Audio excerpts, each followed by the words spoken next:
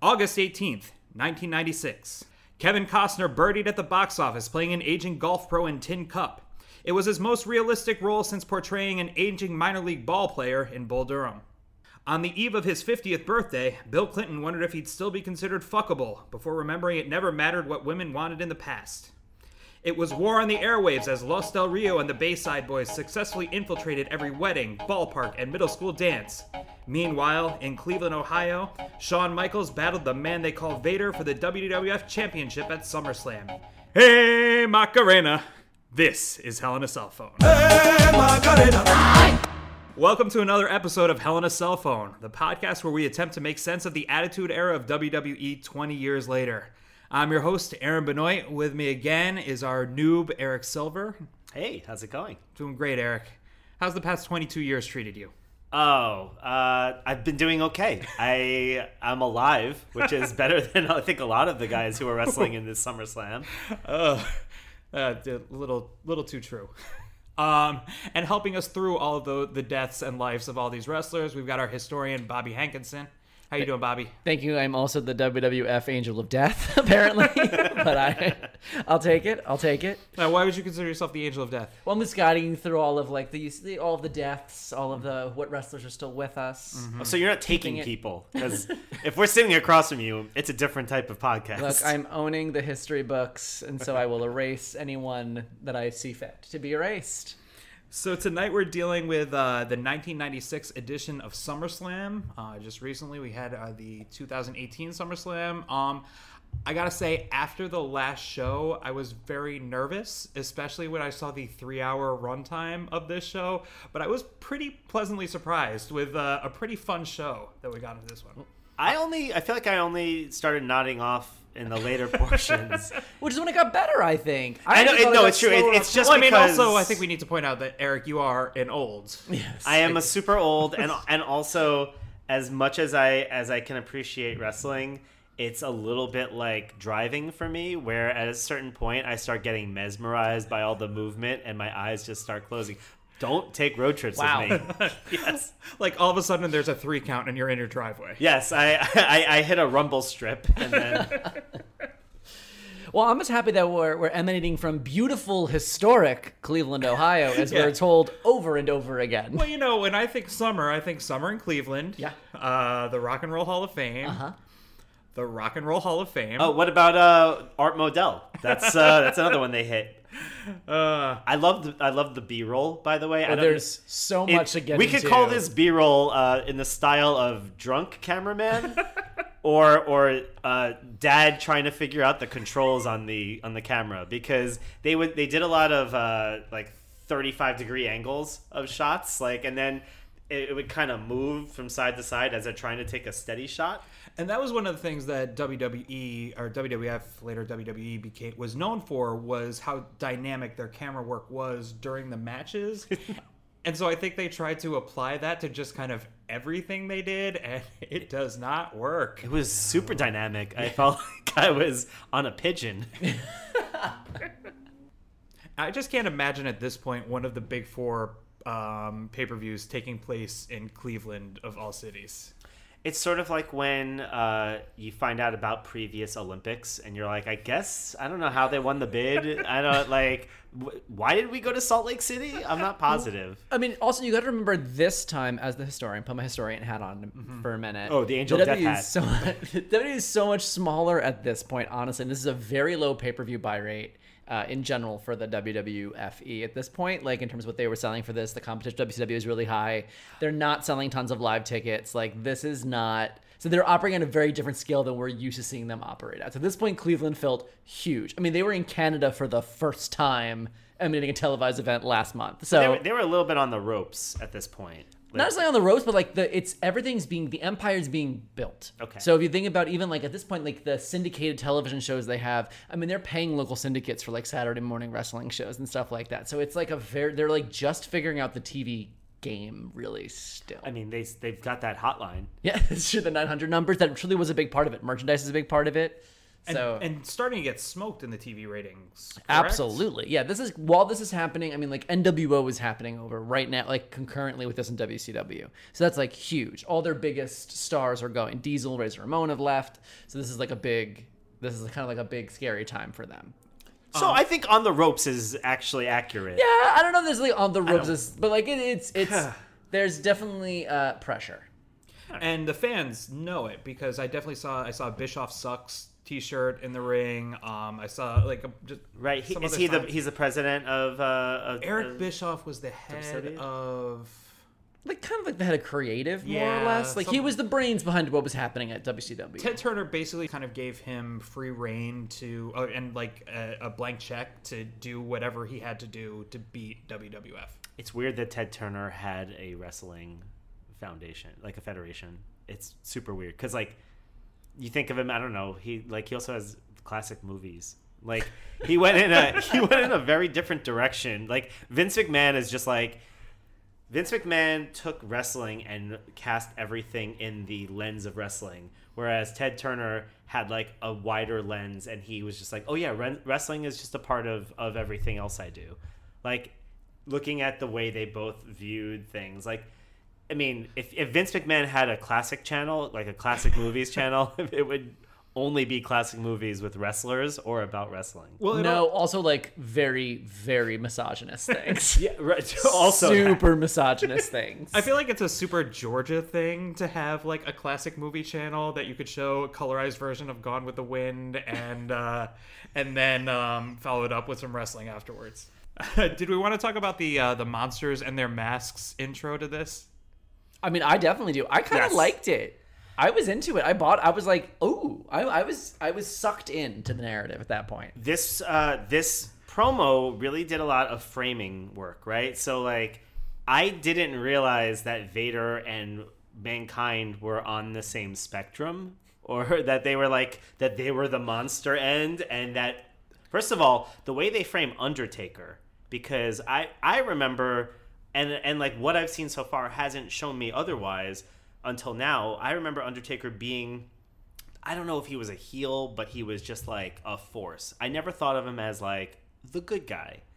And now they're like, oh, he is the arbiter of the light, you know, and between the light and the darkness. And I was like, what is happening? Yeah, they're really doing a lot to build mythology here. The one thing I didn't like about this is, come on, guys, rule of threes. You need a third monster in a mask. This is true. I would have appreciated a third monster mask. This is before. We'll get some more monsters coming.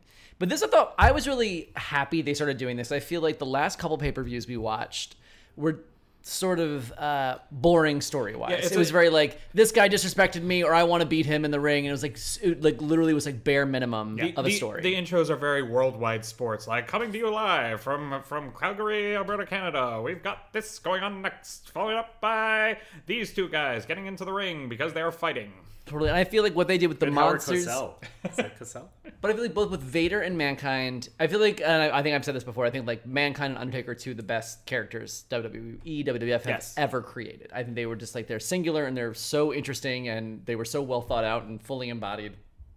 Vader less so, but still, the idea of like building up the mythology and the mythos around it, I thought was, I was hooked instantly. I was like, oh, I'm like very into this. On a card where I feel like a lot of the other matches had honestly no build or very little build up to them. They also used it to really like put over Shawn Michaels in the sense of like, they were like, Shawn Michaels, he gives up a lot of weight to Vader, but he's very daring. He's super brave. Yeah, they pitched him as he's really like a conquering underdog hero here, which is despite the fact that he's got the championship around his and also that he's running this entire company behind the scenes. And he's the horse break kid. He is a dressage horse who comes out. I mean, how can that be an under pony? All right, but we'll get there. Starting off, we had Savio Vega versus Owen Hart. And before we even get to that, though, I got to say, the ring apron looked like it was painted by the local middle school. Like they had a contest. Yeah. I think they showed a clip of that of them in Cleveland just painting aprons. We'll go more into it, but I wouldn't be surprised if this was like a community project. I also do want to talk about I remember when I was watching this live as it was happening, really being into Savio Vega, like really like thinking he was so cool. And I was watching this and I was like, what is that guy wearing? What is happening? He looked like he stepped out of an In Living Color Fly Girls like wardrobe rack. Like he fell into it in a cartoon and came out in some sort of like shredded, striped, sleeveless, insane thing. I was going to say he's dressed the way that people think that Sinbad was dressed when he was in Shazam, a movie that doesn't exist. Yes, absolutely. Or also like an outfit that someone would only ever wear at the Puerto Rican Day Parade. Like, you know what I mean? It was like, it was so much. Here's patchwork. Here's the weird thing, though. When I saw him, and I hadn't seen Savio Vega, I'd only heard the name from the Caribbean Strap match, which is a real thing. Yep. No, very familiar. And We're gonna get like 14 more of those in the next few oh, pay-per-views. thank God. I'm sorry I missed the first, or not the first, maybe the last in the sequence. But I when I saw him and when he was coming out, I actually thought to myself, I was like, you know what? This feels more contemporary than the other things that I've seen on this. Like, Mankind obviously is super defining. Undertaker I know because I've been watching wrestling.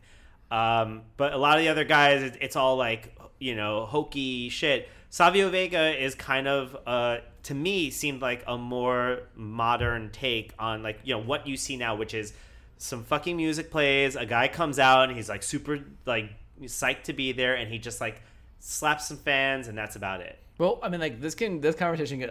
I'm going to tread very carefully because I feel like I can wade into problematic waters very easily.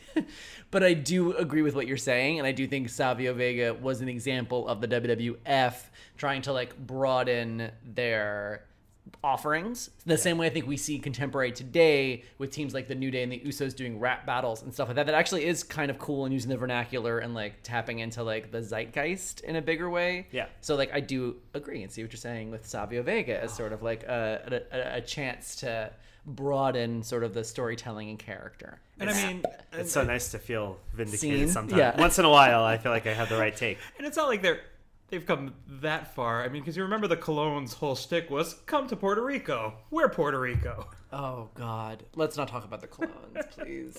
Let's We've talk got about years to catch up to that. Let's talk about Owen Hart because I love Owen Hart. You should. Fucking love him. His music is so good. That 80s riff.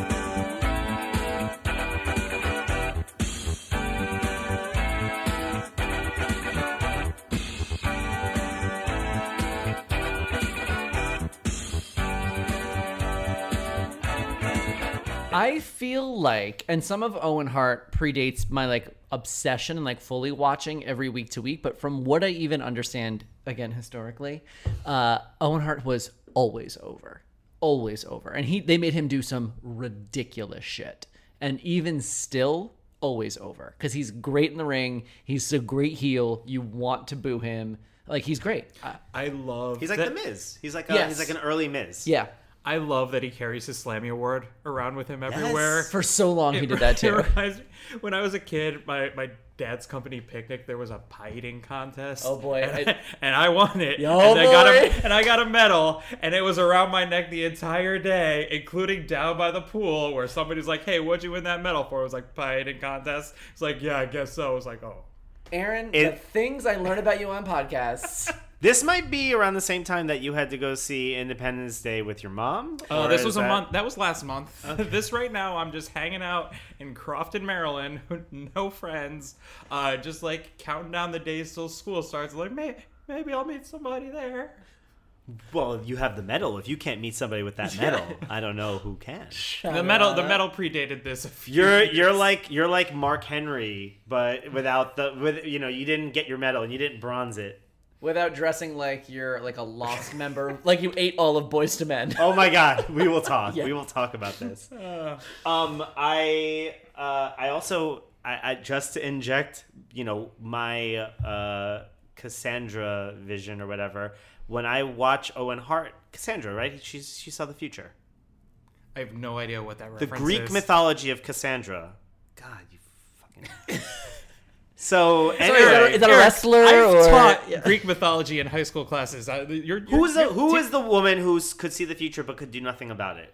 I don't know this myth. It's Cassandra. Okay. Anyway, Go ahead, Cassandra. look it up. So anyway, Cassandra explains it all. So whenever I see, I'm like, is this when he dies? Is this when Owen dies? Oh no, you have a while. Okay, well don't tell me because I want to be surprised by it. Also, It's I mean, weird.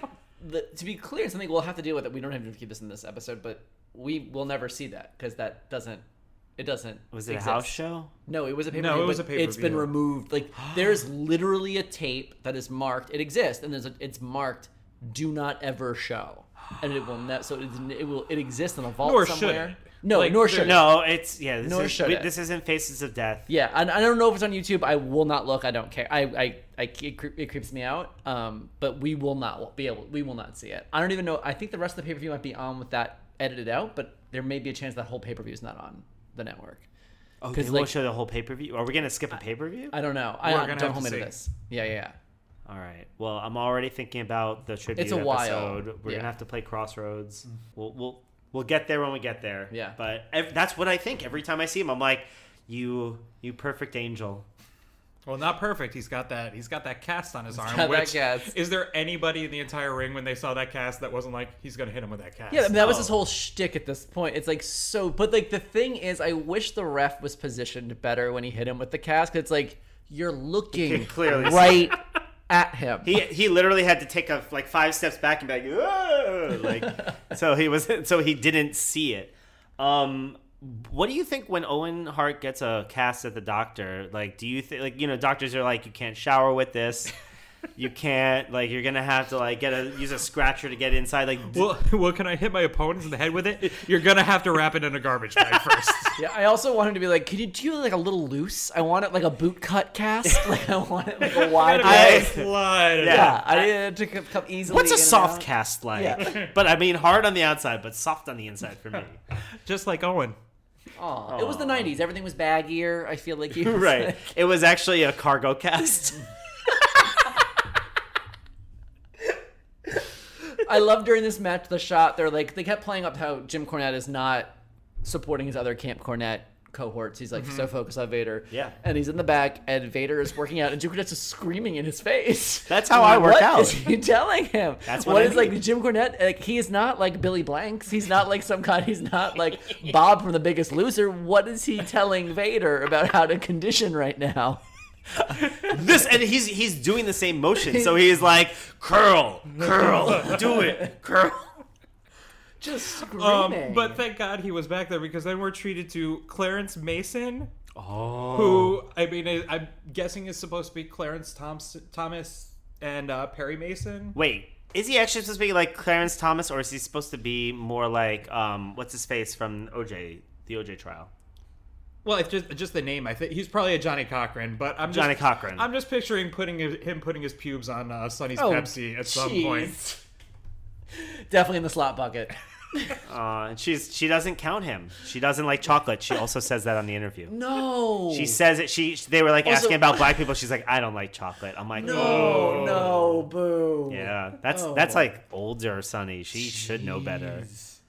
Oh, so one thing I wanted to mention is that I really thought the ref had a lot of control over this match in the beginning. There was a lot of time negotiating how this cast was going to be involved. Like, Savio Vega wanted to make sure everything was covered.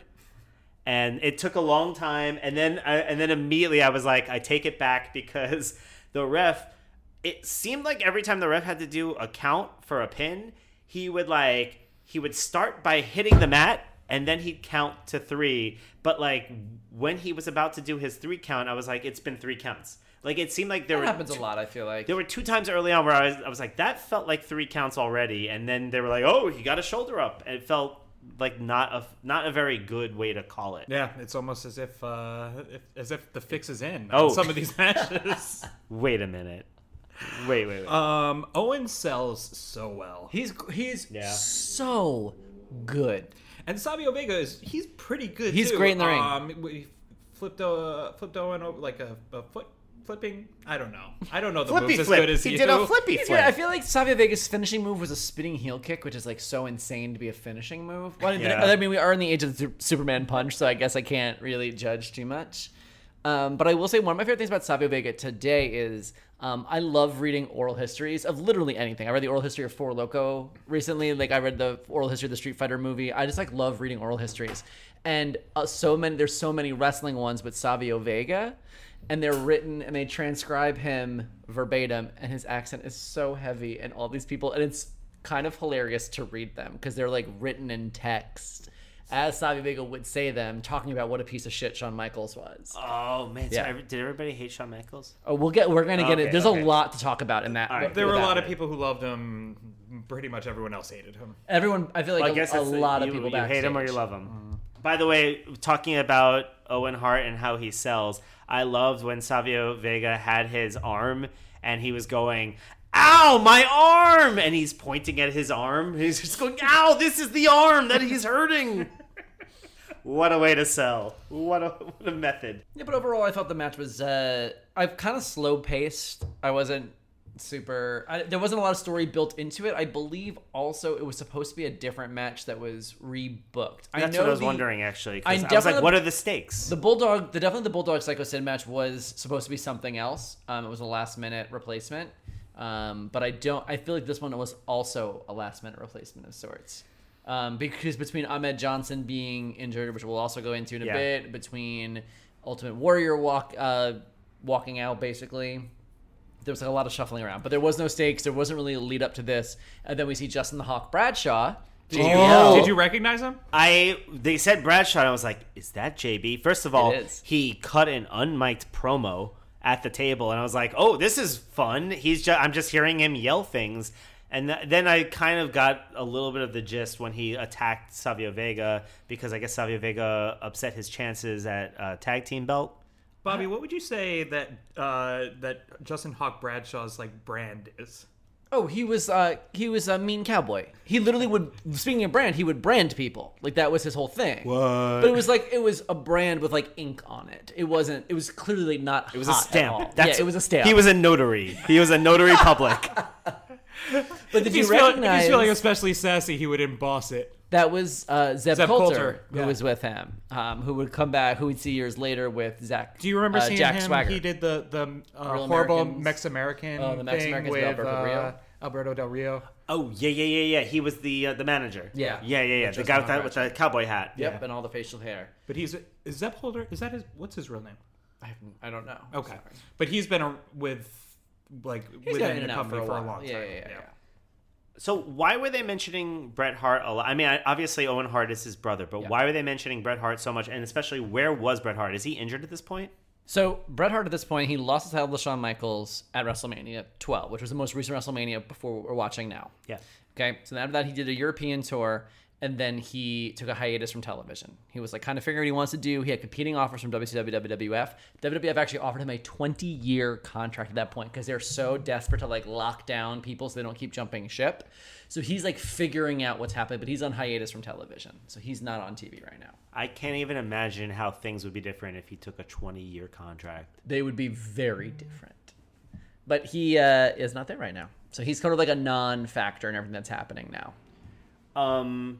Okay, so now getting back to, what was his name? The Johnny Cochran type guy? Clarence Mason. Clarence Mason. Did you notice he came out with an empty binder? There's actually a binder full of women. Yeah, it was literally that's how many female prospects he had. It was 0. I don't know if that's what he thinks it takes to be a manager, but clearly you need at least one paper. One piece. The binder needs to hold something, is what I'm saying. Is this? I don't remember the storyline. Is this going somewhere, Bobby? It is. Okay. It is. Yeah. Well, Clarence Mason becomes a pretty important character when we're going to be moving some things. I don't want to spoil too much. Yeah. But there's a lot important character things that come up, and Clarence Mason plays a big role. Did you notice, by the way, that so I really liked at, I don't know, about 16 minutes in, Savio pins Owen Hart, and he just literally lays on him like the way that, friends might, or like a kitten. And Jim Ross goes, "Not a good cover by Savio." Like, yes, we all can see that. He's not trying very hard. He just fell asleep in a sunbeam. By the way, Jim Ross looked fantastic in this one. I think it's so I weird to saw- see him without a cowboy hat. Jim Ross? Yeah. I feel like Jim Ross without a cowboy hat is like seeing, like, I don't know. I'm neutral on this. It's just, I need it. He needs the cowboy hat. That's his whole thing. That's like seeing, I don't know. God, I need a better cowboy reference without here. a cowboy hat? I need a better reference here. He's like a notary It's like, without his brand. Superman without a cape. It's very weird. I guess he's Clark Kent all the time. So Well, I don't know. very This is around when DC turned Superman into like the electric Superman. Yeah, they did have a for Superman while. without a cape. All right, okay, that's not the best example, okay? It's like so let's Steel. figure it out. All right, moving on. So it's So like then we go from It's like there. Batman when he murders. When he uses guns. I want someone with like a trademark thing. What am I thinking of? Indiana Jones if he lost his hat on the other side of the wall. That's a bad one. That's a bad Well, one. it's another hat one, I know. Who else does it? Who else? It's the like whole thing it's is wearing a hat. like Charlie Chaplin without his mustache. Or Hitler without his mustache. That's right. It's like seeing Hitler without his mustache. Yeah, turns out he's actually a good-looking guy. That would be the weirdest thing. Speaking of weird things, so then from there we go to a remote from Todd. What was it? Todd Pettengill. Todd Pettengill, where he goes to a boiler room. Amazing. This is freaky. It's guys. the boiler room. The boiler room. There are pipes. Yo, There are pipes. Mick licks a pipe. Why would you do that? It's terrible.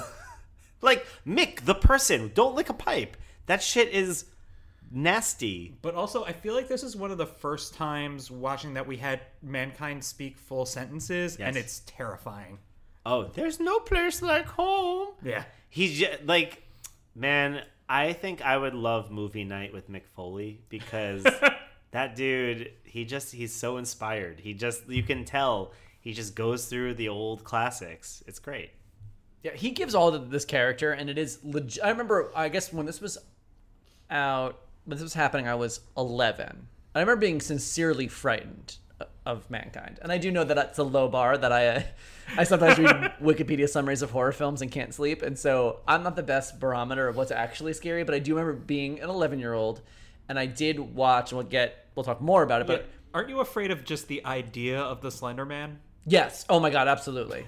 Absolutely. I don't know what it is or how it works, but I'm so afraid. He's off carbs. You might be interested in it. It's true. But what's his secret? He looks great. Yeah. That guy, he is so tall. He is First of so all, slender. I wish my brand was Slender Man. That's what I wish my brand was. But I remember watching the Boiler Room Brawl via scrambled pay-per-view and still being sincerely frightened. Well, I think the scrambling makes it worse. Yeah, I think it does make it scarier. In fact, true. they use that technique. We'll get into that later, but I feel like First, we got the 4-way tag, though. Ugh. I know it's hard to get through this because this match was so shitty. Well, I hate always the matches where it's a multiple tag teams involved in it, and there are only two that are allowed to be involved at any time, and then the other teams have to grab them as they're in their corner to tag in and stuff like it's that. so gimmicky. It was so gimmicky. Also, this is like gimmick on gimmick on gimmick because Yes. these are four teams that are truly so old school. The New Rockers. The New Rockers. So Marty Jannetty I and Shawn know. Michaels were the Rockers. So now we have Leif Cassidy, a combination of Leif Garrett and David Cassidy. The whole thing is they're 70s. They're supposed to be the Monkees. So it's they're a more of a That's comedy what their routine. theme is. Okay, yeah. I didn't So they're know a 70s sort of kitschy thing. Whose idea was that? Shawn Michaels, was to make him a goof act, because it used to be Shawn Michaels and Marty Jannetty were the Rockers, and they were kind of cool and good. And that's the thing. So when I used to hear, now I think I've watched 5 or 6 hours of wrestling from those days. So now I'm like, oh, Shawn Michaels, Heartbreak Kid. But back in the day when I used to watch, it was Shawn Michaels and Marty Jannetty, and I was like, oh yeah, the Rockers. And I was like, well, if Shawn Michaels made it, Marty Jannetty must be doing great also. No, he just forms the new. It's like New Coke. Yeah. And as successful, it was bad. Truly, it's bad. And Leif Cassidy goes on to become Al Snow. Oh, If no one else Al realized. Snow? You will get to Al Snow, but I Al can't Snow is wait great. until we get to Al But Snow. he becomes he does some time in ECW and comes back as Al Snow, which is a very interesting character and has a very interesting career path.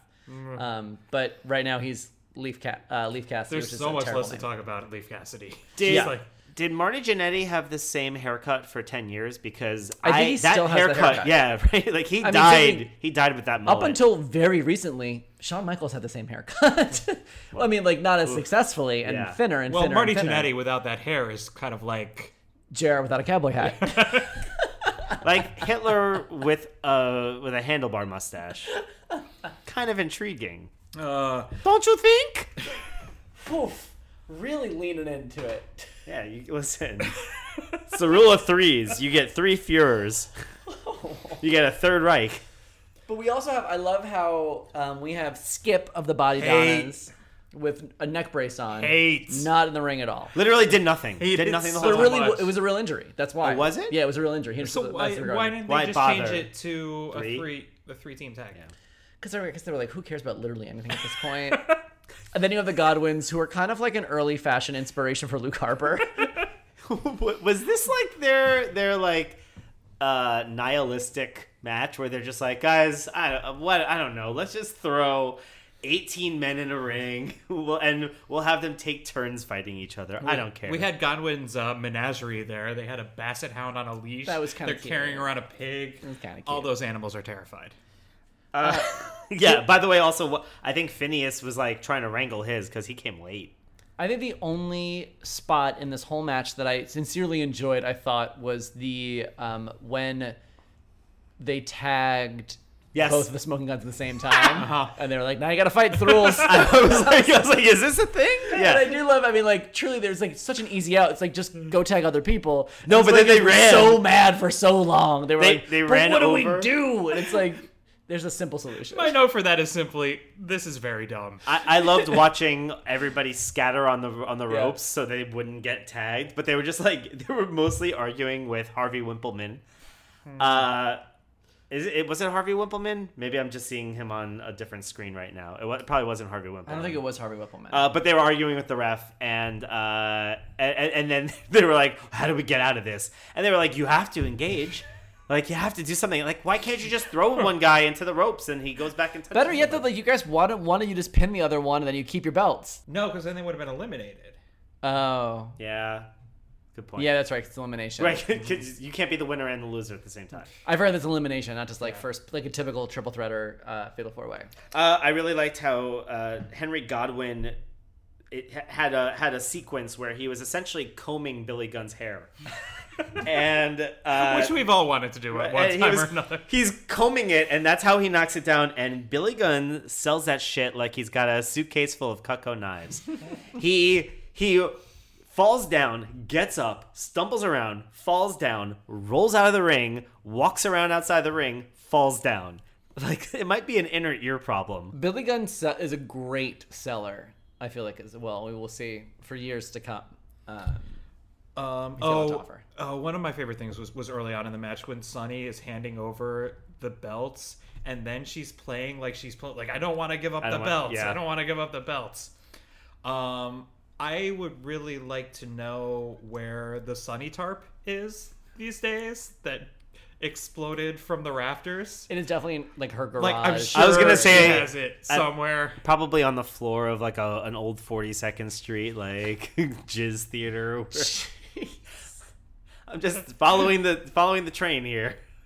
The train of wrestlers. Jizz Theater, folks. I mean, let's not forget It's the Jizz Theater of the mind. we are living in the year, this is 96, this is the year where Sunny is the most downloaded celebrity on AOL.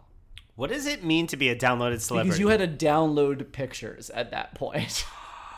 She is the most, like, downloaded celebrity on AOL. I remember in 1996 AOL where it took 20 minutes for a picture to load, and it's just like line one by line at a line time. by Dude. line by line. And it's like, I think I see a tit. No, It was- not yeah. quite. Had she been posing nude at that time? I don't think she'd posed nude yet. I don't think we've gotten to that point where they're doing Playboy yet. But it is really interesting to watch this scene, because at this point, Sunny is almost the only diva. Okay, we're getting a taste of Marlena. We're getting Sable. a little bit of Sable, and soon Sable will take over as like the top woman in and this you company. can see it's happening already from the storylines. We'll get into that. But it's great. I'm so glad we're checking in where we started, because like this is like Sunny being like, I fucking own this place. Like, she just feels that it's like, oof, this is gonna be such a fall. It's kind of like a Rosencrantz and Guildenstern are dead kind of thing. We know what's coming, honey, and you don't, and I'm so sorry. I guess we'll get into the picture. First of all, did she think that a giant photo of her looking like she's about to go for a job interview was going to be what would like It's just sell like it? Cleavage. It's like cleavage, but it's also like dress pants. It's like it is a little like Joan on Mad Men wore less. yeah. Like it was like she constantly wears a short skirt, but she was like, no, it's Cleveland. I need to class it up. Also, was it double-sided, or was only like one part of the arena seeing it at all? Yeah, this were is the before people. we're doing holograms. Well, and there were the Barclays people Center. behind it, and that was terrible for them. Well, I think this pay-per-view tells us anything is that they do not care what the people in the arena see at all. We'll get to that. We'll break all that down. But Sunny just she needs she's got a much-needed trip to the woodshed. Oh, what a weird thing to say. She is so full of herself. That Jezebel. You know what I want to know is who's the camera guy who's responsible for when she's talking about Cleveland women and these fat, ugly women And are they just finding find one woman in the audience. Not every woman. We're going to find one woman to hold the shot on the whole time. What does and I was she like, think? Holy shit. Could you imagine being that woman? And then going home and watching and being like, oh, I guess we didn't have on demand. I guess they're assuming she's there. She's not watching on pay-per-view. She's like calling her friend. She's like, hey guys, I'm on TV. But one thing. Listen. 22 years later, she finally gets the WWE network and is like, oh, I'm going to go watch that pay-per-view I went to that one time. Oh, no.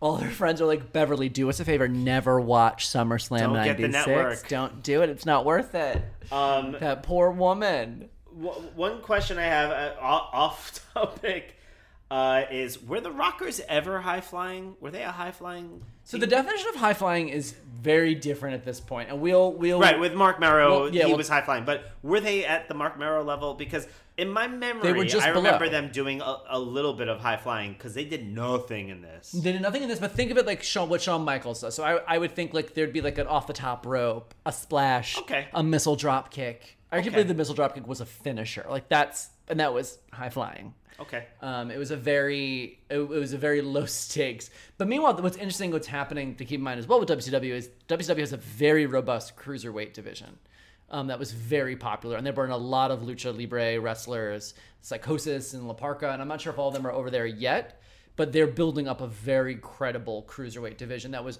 not like we have now, like really part of the show and a huge part of. I mean, made Rey Mysterio. I mean, like. Yeah. Huge. I was just reading something today that just talked about how great the WCW product was because they had so many different kinds of wrestling match, where WWF at this point had a WWF match, and next we're going to have a WWF match, and follow that by a WWF match. So I think that's also putting the pressure for them to take more risks and do more impressive things, which we're going to see in a little bit coming up as well in this pay-per-view. But next, first we need to know what happens in our race through Cleveland. Thank God. I had to watch this maybe 6 times to understand. I was like, wait. I had to like keep going back and be like, oh, I'm sorry. Wait, I'm sorry. What? How do you get to the stadium? Nothing That's what I want to know. First of all, it's already happening. So everyone's there. They made it. They all made it. I first it blew my mind that they didn't show that before the tag match with all of the people who Right. were involved, and then like give the Godwins like, oh, the Godwins won their race. So Also, they wouldn't probably the Godwins take the horse? Wouldn't the Why Godwins are they ride so a into pig? rapid transit? I'm so they were. confused. I felt like that was like there was like a city campaign about taking public transportation where they were like, guys, we really need people to ride our train. Like everyone's taking a horse and buggy.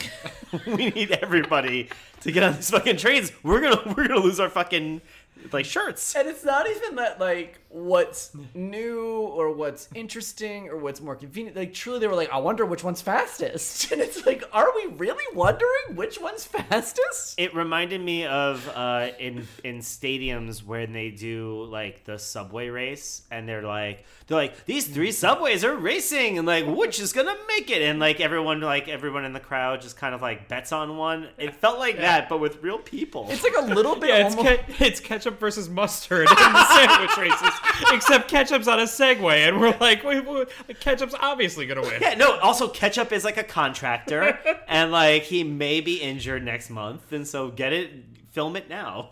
It was one of the most bizarre things I've ever seen. Everyone was so earnest about it. And they were also trying their best to, like, listen, we're not going to shit on the horse and buggy either. They're also like, this is beautiful. This horse is great. Like, everyone's like you can't choose wrong. Turns out there's no bad option. Everyone wins. I was like, what the actual fuck? It was weird, especially like the fact that they like I guess the tag teams historically are like the gimmick promos, right? So like it's a fun thing. And look, I'm not the history guy. I'm like, not the also, angel of was death. this a fun thing? Like, what? Even putting in all of my, like if I was like being like the markiest mark that's ever like Marky Marked in the Funky Bunch, with this, I'd be like, what am I latching? What is anyone doing? It's arguably the two strongest tag teams taking the two strongest forms of transportation to the stadium. Next, we're gonna see who's gonna be faster filling out their taxes: the Body Donnas or the New Rockers. First of all, Zip is a fucking CPA. Nobody talks about that. What is the fastest way to get there? Should we take a spaceship or should we go backwards in time? And you're like, these are the options? We have a rickshaw and we have a... What were these? Why was no one driving? What about traffic? We have a pogo stick and an airplane. Are people in Cleveland like, we're going to SummerSlam, should we take the horse and buggy or should we take the mass transit? It was a public initiative. This is not Uber Pool versus Uber. It was so bizarre. Also, though, I have no idea what Cleveland was like in 1996. This could be accurate. It could be accurate today. Everyone was taking horse and buggies everywhere. There was a huge horse and buggy problem. Look, there was the Rock and Roll Hall of Fame. There was SummerSlam. And then the rest is just a fucking barren desert. Okay. They didn't have gasoline. Listen, Straits, I got a question for you. Oh, good. What the fuck is a spitball? Is that a real pitch? Is that a real thing? Yeah. I thought that was just from like Rookie of the Year. Like this was just like a thing they just spit on the ball and throw it. Is that it? I'll let the someone more explain to straight me? guy than me talk about it. I don't know. I think I know Also, what I it is. feel we're playing a little horse and buggy match transit. Which of you is straighter? Who's gonna make it to the vagina? I always assumed it was just a ball that they spat on, yeah. so that it's it gave more, like kind of like they used to. Some of the guys used to put Vaseline on the bottom of their ball caps, and they'd rub it and they put it on their fingers so that the ball would slip off easier. Yeah, the idea is pitchers. If you're not pitching a fastball, what you want to pitch is something that has a lot of spin on it, and so if you put like any kind of lubricant on the ball, then you can kind of like get that good spin. And this was such a problem in baseball. They made a rule, and then everyone knew about it. This seems like being an insane thing. I'm sorry. Yeah. So it was. I mean, if you watched Major League, the movie, Charlie Sheen, is that Charlie Sheen? Yeah, in that yeah. movie? Okay. They had a whole I thing. didn't They had a watch whole it, but- sequence where like Also in Cleveland, where the guys, a lot of the pitchers will like. I think they'll like lick their hand. Will they lick their hands? Are they allowed to? you know way more about baseball than I do, Eric. Football players, well, quarterbacks lick their fingers a lot, but I think with pitchers, basically, Because the football's made of pigskin, so like, they salty. want to taste the bacon. It's like, very greasy. It's like a. But essentially, the idea is like you. If people could sneak it, they would try to get, and especially if you're like an older pitcher and you've lost a little bit, you want to go for some of those like specialty pitches, because if you just try to, like, nobody can pitch heat their whole life. Heat being fastballs. Right. So what you try to go for is like pitches that are a little bit trickier for people to hit. I think Bobby's more confused than when this conversation started. Jerry Lawler is asking professional baseball players how to spin on a baseball is basically what's happening. Jerry Lawler likes to break the rules, and This I understand, sure. My note was, if he really wants to find out what's illegal, he should ask them about performance enhancement drugs. Oh, because this is the year for it. I hey, think, right? Mark McGuire and Sammy Sosa, is that 96? Yeah, it's a few maybe years a before. couple I years. think 98. I don't know.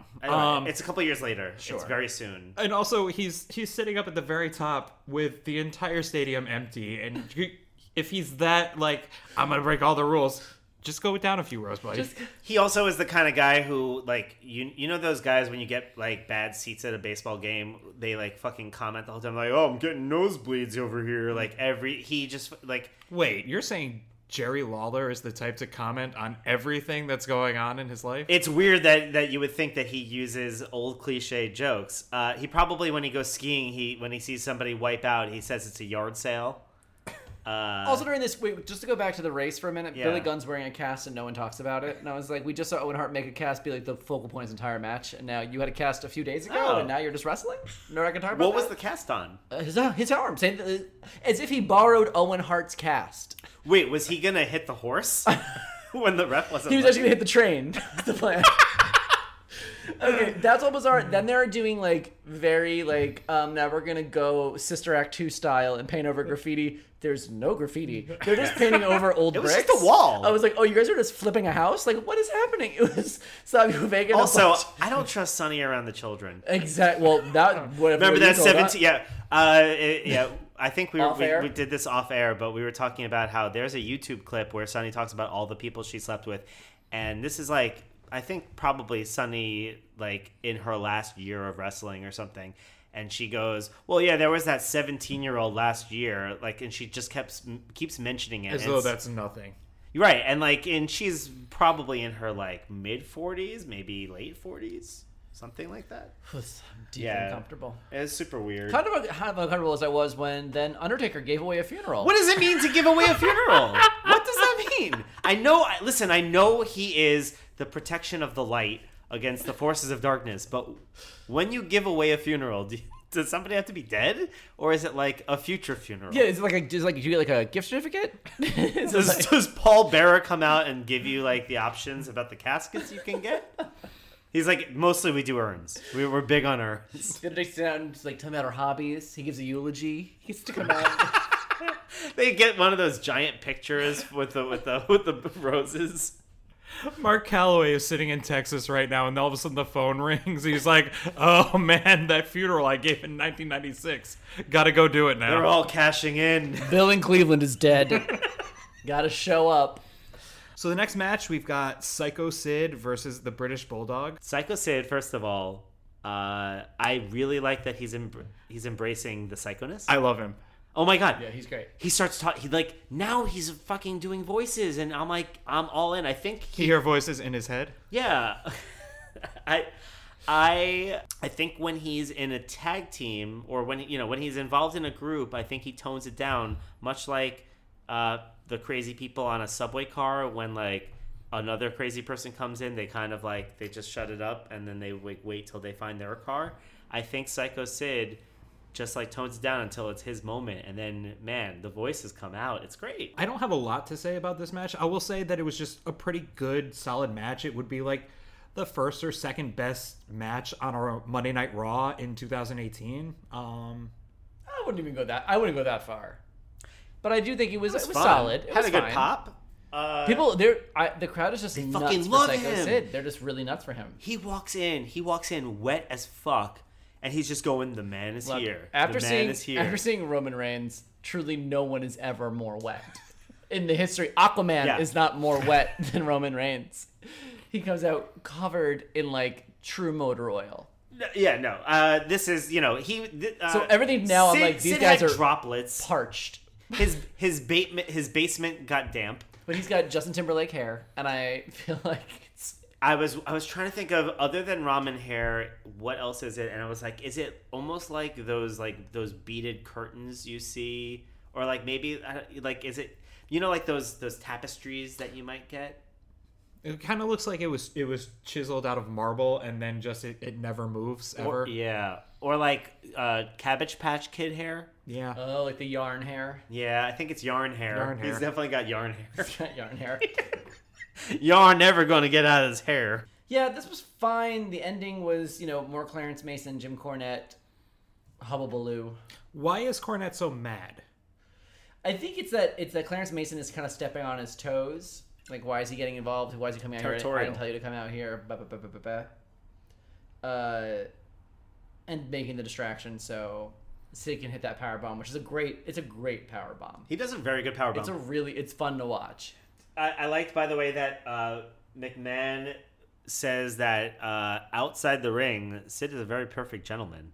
It's so weird that he's like, I gotta vouch for this guy. Look, he's psycho, but he's actually a very nice guy. I don't have much to say about it, honestly. I think it was fine. Not a big. It had good sequences for me, but I mean, if I'm looking at my notes and I'm honest, it was like I literally just had a note about Vince McMahon talking about Psycho Sid, so it wasn't a lot for me. But then we have Mark Marrow versus Goldust. Oh my god, a lot to unpack here. Yes, I mean, Goldust is still rocking the outfit that does no one any favors. Did you notice, by the way, that there was a person dressed like Goldust, I did. Fully dressed like Goldust? It was in the very audience? hard, Eric, not to notice that. You're like, did you notice It's that? a You're little like, bit- yeah, I noticed the person in the wig and full gold face paint directly in the line of the camera the entire evening. Yeah, I did. I noticed that. It's a little bit like a Where's Waldo book where you're like, oh, there's Goldust, and there's another Goldust. It's like, where's Waldo? Except everyone is dressed normally except for one person who's wearing a wig and gold face paint, which makes it a lot easier, I feel. I saw him come in and I'm like, wow, how did Goldust's outfit get even worse than the last one? And then I'm like, wait, no, that's the same outfit. It's just... What is it stretched out? Like, did he get it wet? Did he not? Like, I don't understand. What do you think that outfit smells like when he takes it off? I truly could not imagine or want to. Where have all the round boys gone in wrestling? Because look, I run every day, and when I take off my running shorts, Eric, we get it. I'm super fit, but when I take off my running shorts, like just the running shorts, and just after doing 3 miles, no big deal. But they smell like absolute dead crotch. Mm-hmm. I don't know what wrestling in a full bodysuit where literally and it's made of latex, it's not breathing. It's like NASA designed. It's like you cannot have any air come out of it. If you put a bubble over it, he'd be able to go in space. I feel like when he unzips it, a cartoon skull cloud comes out of it. Also wearing a wig. Yeah, I mean, it's bizarre. A little bit of history for you. Apparently, originally, Goldust's infatuation with Sable was originally Marlena's infatuation with Sable, and it was going to be a lesbian angle. Like it. That Vince McMahon himself got cold feet on and switched it to Goldust being infatuated with Sable. But he also made them sort of like swingers, and they're like, yeah, I don't know, she doesn't really care. She likes whatever he likes. He just wants her to be happy. Yep. I fucking love Marlena. She's so fucking chill. She is.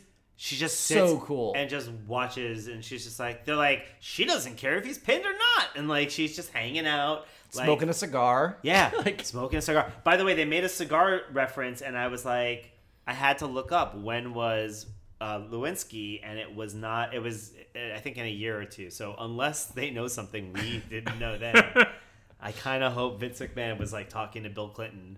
And he was just like, you'll never guess what happened. That's my Bill Clinton. Mark Marrow shaved his facial hair. Yeah, his mustache is shrinking. Oh, so into it. Yeah. Not into it. What? No, I liked him with the big, like the Little Richard kind of... Well, I'll tell you, I feel he had to let it go. I do like the new ring gear. I like the red. I like the tassels. I still like the paw prints. He's like the claws he's got on the knee pads. I think Sable does some real Lifetime original movie acting throughout. Woo. First of all, they basically victimized Sable the whole match. Mm-hmm. Well, Sable in the last one came out in the all-leather catsuit with a whip. And then, now that she's got the attention of all of these terrifying men, she decides, I'm going full evening dress. Uh-huh. Full evening gown. Like Miss Elizabeth. Yeah. She, there's so much her story gets so insane. But right now, I think what they're doing with both Mankind and Goldust, both kind of tormenting her. The two most bizarre characters in Yeah. the World Wrestling But Federation. when you think of Mankind out there, it is pretty disturbing her being out there calling her mommy. I That fucking was love great. it. I mean, Not it only- was horrifying. Not and only great. mommy, but I have to hurt you. He It said was- that? yeah. I missed that. Amazing. It was I fucking love it. really Very nuts. unnerving. Yeah, it was. I mean, And you know what? Like, I think that part when she screams is probably not acting. It's a little bit like, I don't understand why he came out when he did. Because like he came out while I believe Goldust has Marrow in a rest hold. it was a it's a like- very boring sequence when he comes out, Usually and I wasn't you sure. come out to distract. Like it would make sense if Marrow was like picking up momentum and he came out to distract him, and instead he came out in a very weird time. I think they were so in love with Mankind that they were just like, look, Do man, whatever. just Just come get out there and do out, whatever. find a time. Yeah, I don't think they just before this had a race between two men True. through a city. I don't think they That's think true. a lot of things through. Well, to this the level. reason actually Mankind was supposed to come earlier, but he took the horse and buggy. It's just he doesn't understand public transportation. Well, we did see what I was trying to get confirmation on this, but I do believe this is it may be the first Shooting Star Press. Oh, I fucking loved it. It was so good. WWF stuff. I don't want to be quoted on that, but I as far as I Googled, I was like, where was this the first one? And There really needs to do like an OED of wrestling moves in Oxford English Dictionary. It's like, this was That would first be coined amazing. by. Why don't we I do just under this? the history. I mean, I know I could name something that, and I think I've said this on the pod. I don't know if I've said this on recording before, but the reason why I know so many of these moves is because I've played all the WWE video games from back when truly like the PS1. I mean, before that too, I guess Super Nintendo, all that stuff. But when they started making creator wrestlers, and I would go through every move and like find the moves, and so I learned all their names. Bobby the Body. Bobby the Body. I played Muscle Men, and they didn't have the named moves, but they just kind of moved around the ring. It was Nintendo. The pink guys? Yeah. I remember That was those. a fun one. I had played that before. Yeah, it was like, I think it was on like NES. Oh man. I remember collecting those things. Oh, I still have them. I don't get rid of things. we know Eric. So But that move is great. But that move, he does Yeah, the it shooting was star amazing. press, coins at the wild thing. It's he a called it the Wild Thing? Yeah, it's a truly thrilling. Because they called it the Shooting Star Press at the So time. it's very weird how they did it. Because when he comes out, JR starts talking about Wildman told me he's got a new finisher he's going to try out tonight called the Wild Thing, and I asked what it was, and he said you'll know it when you see it. And that was the whole thing. And he did it, and he's like, I guess that's the Wild Thing. Some people call it the Shooting Star Press. Blah, blah, blah, blah. That's what he said. Yeah, Man. So that becomes the Wild Thing, becomes his finisher for a while. Though in this case, it's not a finisher because he does it and then doesn't win the match. Doesn't Which is finish, a very yeah. weird way to like do your finisher for the first time. Well, and also it's like you'll know it when you see it. It's the thing that doesn't work. Yeah. But this is the move that famously, years later, we will see Brock Lesnar botch and almost paralyze himself against Kurt Angle. Wait, Brock Lesnar tries to do a Shooting Star? Does not try, does it. Wow, more high flying. Botches it, and it's one of the scariest botches in wrestling Will history. I see it? I mean, yeah. It's gonna come up. He survives. I mean, so yeah. No, I mean, but like, I didn't realize Brock Lesnar was in our purview. I don't know. I guess, I don't know. It depends how popular this podcast gets. Probably not. So Like, we have a year. subscribe, No, I would rate, say- review, because we want Eric to see that. So what I like about this match, again, they did a little bit of like foreshadowing, right? Because like in the beginning of SummerSlam, they talk about you have your heroes and your monsters, and their monsters are in masks and all this shit. And they say sometimes the monsters win, right? And we'll see this. We'll see how sometimes the monsters win and sometimes the heroes win. They do it's two sides of the coin. But also they're like, these high flyers, they're taking it's big risks and big rewards, but so like they were basically the whole match talking about how Mero was in a risky position because, he could try these big moves, but like they're gonna make him, it's potential for him to lose, higher potential. So like I kind of like that they were. I mean, it was a little bit pushing it, but I like that they that they were trying to kind of like frame the match the whole way through. Yeah, I think this match was fine. I felt like it wasn't. Yeah, that being It said, I had didn't some really like the spots. match I mean, that I feel much, like the but- crowd really lit up for the Shooting Star Press because I feel like that's not something they've seen. And also for Mankind. That and for shit was Mankind. awesome. But also a little bit of history. This was the first time he's ever done that move, I think, in a match. I think he'd only ever done it in the gym before this. Oh. From my research, because I was trying to figure out if this is the first time it was on WWF television, but it was the first time he did it in like a match. Cool. That's really cool. So then from there, Farouk. Wait, Are we at Farouk yet? they started talking. They also said they're gonna do the Intercontinental Championship on Raw. So what happened? Ahmed Johnson was the Intercontinental Champion at this Yeah. point. Ahmed Johnson gets attacked by Farouk after winning a battle. So he's the Intercontinental Champion. He wins a Battle Royal to get a WWF title shot, like a world title shot. before that, he got injured, and then he wrestled against Doctor's orders in the Battle Royal. That's what they said. So what happened was he actually he had the some kidney problems, and then they went back and they retconned, kayfabed it into the story. Yeah, I think the actual injury occurred after the Battle Royal when he was attacked by Farouk. Yeah, they totally retconned it into this because like that's how they sold it in the promo. Yeah. Because also they were talking about it before I knew what was going on, so I'm like, what happened to Ahmed Johnson? They're like, we hope they don't take his kidney, and I was like, what happened to Ahmed Johnson? And that's true. Like they really were like, oh, he might lose a kidney. It was real bad. Yeah. He was for real injured. He got injured at the Battle Royal? After the attack by Ron Simmons, Farouk. No, but it was just. I don't think it had anything to do with anything in ring. No, they do think it's not clear because he didn't get diagnosed until the week after the attack for real. Like he did get attacked after the Battle Royal by Farouk. He went out. I think what you're thinking was then he went out and wrestled house shows after that. No. I mean, they said it in the. I'm just going off of what I saw in the promo. Well, I don't remember how they framed it, but what he got kicked in the kidneys by Farouk, and it's not entirely clear if that was a real stiff kick and that was where the injury was. Yeah. But apparently there was real backstage heat between Ahmed and Farouk afterwards because he really did think he did this to him, but he didn't realize it for like a week after, and that's why it was so bad and actually urgent, and he really almost lost a kidney. But also he was at this point kind of injury prone too. There was also like kind of like the feeling that Ahmed Johnson was kind of prone to injury. Gotcha. But what's a mess now is that now they have Intercontinental Championship to get rid of and this number one contendership because he had both, and now they're like, oh great, these are like two huge stories.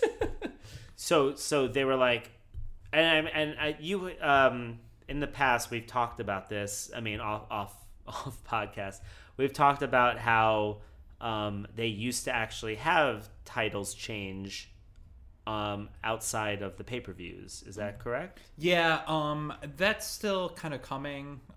Like a little ways away. Like it would happen occasionally. I mean, it would happen at house shows sometimes. Yeah, that's what I back mean. in Like, the day. yeah. But they have titles still change on, not as frequently, but a title can change on SmackDown or Raw. They do that to keep things kind of unpredictable, but they used to change more during but definitely non-televised. It happens. I mean, I haven't seen it happen on Raw or like, SmackDown in a long time. But I also haven't watched it in a while. In a few years from where we're at right now, you're gonna see a whole bunch of title changes of even the WWF Championship on Raw. Wow. Yeah. Because the Monday Night Wars, they're trying to keep things. Yeah. You have to watch. You don't know what you're gonna miss. Yeah. But unrelated, it wasn't even for unpredictability. They would do it at house shows to make house shows interesting. That's really cool. And because people weren't on the internet, they weren't on these blogs and message boards and whatever, they can have, a house show on a Tuesday in Who Cares, Rhode Island, and they have Shawn Michaels lose the belt to whoever, and then win it back the next night in Who Cares, New Hampshire, and by the time they come back to Raw, everything's status quo. My That's where my family's from uncle's Who from. Cares, New Hampshire. Yeah. Damn it.